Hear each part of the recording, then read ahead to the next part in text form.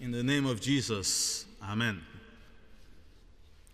So, what are you really good at? What is your craft? We find pride in a job well done. We identify ourselves with our work, especially when we love what we do or have a high sense of duty about it. We find identity in our work. The same is true for Peter and other disciples of Jesus. They are fishermen. That's their craft, and they're supposed to be really good at it. But when they go out fishing, they fail miserably. They catch nothing. Their nets empty.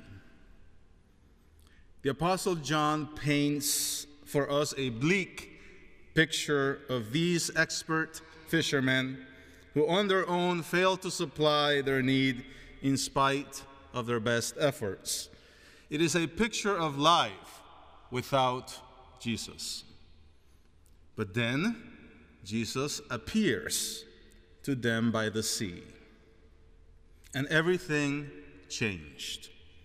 He tells them to cast the net, and lack turns into abundance. The fishermen were not able to hold the net in because of the quantity of fish. An empty net turns into one full of fish for the disciples to drag ashore. And we are told that eventually Peter himself hauled a net full of large fish. The Apostle John now paints for us a picture of life with Jesus. When Jesus enters the scene and his disciples heed his voice, we see these fishermen overwhelmed with God's abundant supply. Their nets filled with food. Jesus makes all the difference. What does it take to become a disciple of Jesus? It takes change, a change of identity. At the sea, the disciples have not yet seen their lives in terms of faith, belief in Jesus, of knowing Jesus fully. They still find their identity in themselves, in their wandering, in their best efforts. So much so that when Jesus stood on the shore by the sea, the disciples did not know that it was Jesus. For John, that's code language for saying that the disciples are in the dark and they have yet to see the light. But then Jesus speaks to them. Do you have any fish? And gives them a command. Cast the net. Wandering disciples now heed the words of Jesus and see the fulfillment of his word in the amazing catch. The Apostle John himself then recognized Jesus and tells Peter about it. It is the Lord. The light came on. Their eyes now open. They now know Jesus. What happens at the sea gives us a picture of belief in the Son, in whom there is abundant life. In John's Gospel, creation becomes a sacrament, a sign of a spiritual reality, pointing to an act of the Spirit of God upon us.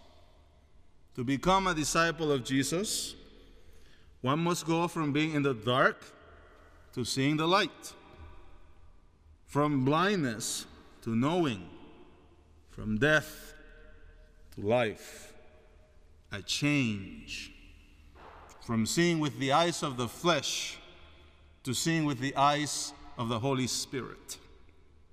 Their eyes open, the disciples now find their identity in the Lord.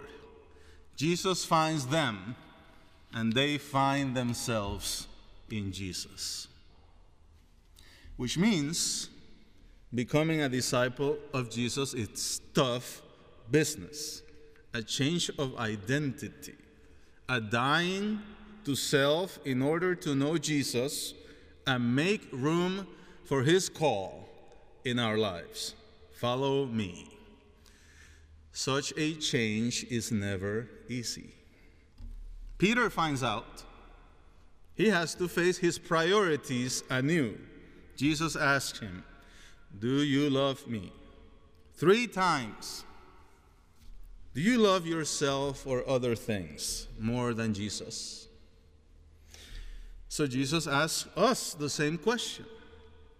Because you see, love wanders and needs refocusing. And so Jesus calls us to die to our misplaced, wandering love and invites us to confess our love for him again and again and again. 3 times. 3 times, which really means your whole life, doesn't it? A disciple always returns to the cross, where the groom asks the bride, "Do you love me?" And we acknowledge our lack, our being in the dark, our lack of trust. And then the groom invites us to declare our love for him, to know him anew, to believe in him. And we now have everything we need abundantly. You know I love you, Lord. What does it take to become a disciple of Jesus? A change of identity, finding ourselves in Jesus. Now, in dying to self, we make room for others too. Heeding the call of Jesus to follow him means casting nets out in the world God so loved, praying for the Spirit to bring about a miraculous catch, for those in the dark to see the light, for those ignorant to know Jesus, and come from death to the fullness of life. Feed my sheep. But before that, Peter needs to be fed by the Good Shepherd himself. We have a wonderful picture in our text of disciples having a meal with their Lord, a picture of communion, of fellowship with Jesus. And only then, Jesus calls Peter to feed others. That meal with the risen Lord must have been a memorable one. Ask me about a somewhat important day in my life, and I have a hard time remembering it. Tell me what I ate that day, and I'll tell you what happened. A good disciple remembers to have fellowship with Jesus, to eat at the Lord's table, where we eat the bread of life, the bread from heaven, where we eat his flesh and drink his blood, where belief in the Son is created and strengthened, and we are nourished. We eat to get nourished. We do not eat to get fat and lazy. Filled with Christ's abundant gifts, we then feed others. Share the Easter goodies with a hurting, dying world around us. For Peter, feeding the sheep. For faculty, feeding the students. For students, well, perhaps you are hungry and want more nourishment before you're ready to feed others. For those of you close to receiving vicarages and internships, and especially for those ready to receive calls and placements this month already, perhaps you're feeling quite full and are ready, eager to go out and feed somebody. The time will come soon enough. As you feed others, remember to never rely on your own resources, like the disciples who fail miserably at the sea without Jesus. Before you cast your nets out there, remember to go back to Jesus again and again and again, to confess, yes, your lack of love for him, but also to declare anew your love for him.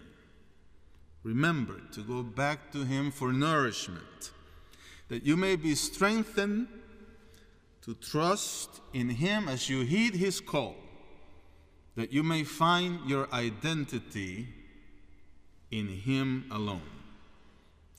God grant it for Jesus' sake. Amen. Hymn 400.